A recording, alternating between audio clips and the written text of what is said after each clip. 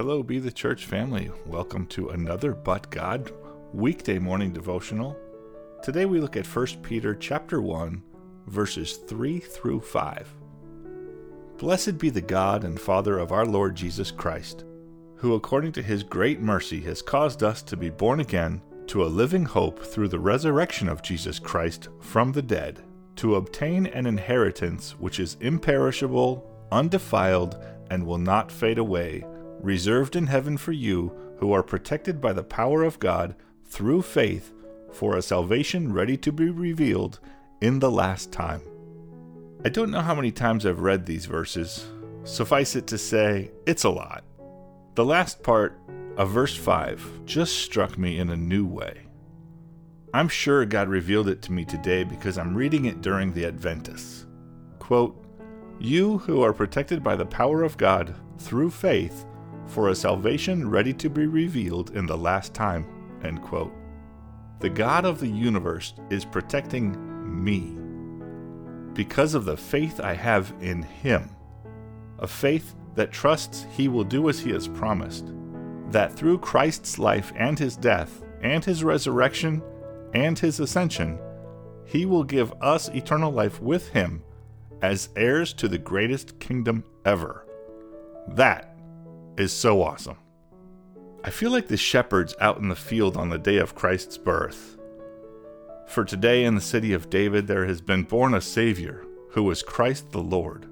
And this will be a sign for you. You will find a baby wrapped in cloths and lying in a manger.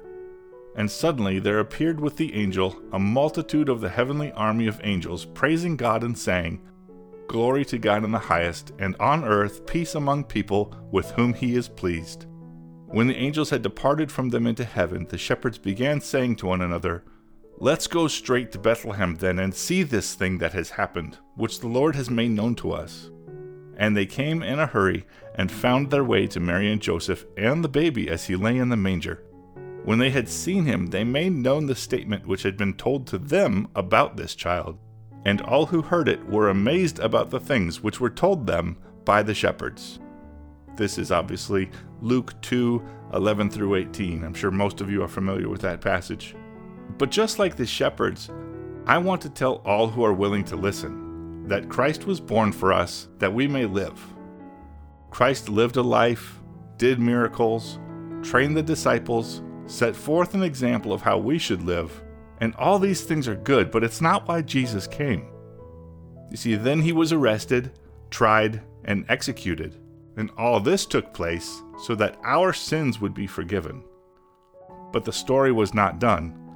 God orchestrated the greatest but God moment ever. Christ rose from the dead.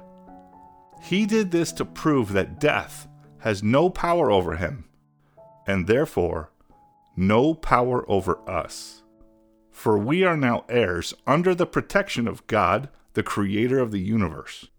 Therefore, we prepare for His coming, both at Christmas time and now in the last days, by sharing this awesome and amazing true story with everyone. Lord God, I thank You for Your incredible revealing power of the Holy Spirit.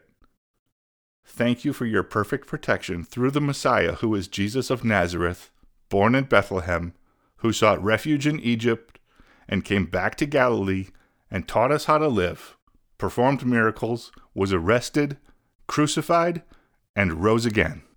Help us to share that message as the shepherds, as the disciples, and as the apostles did. In Jesus' name, Amen. Shalom, blessings, press in and press on.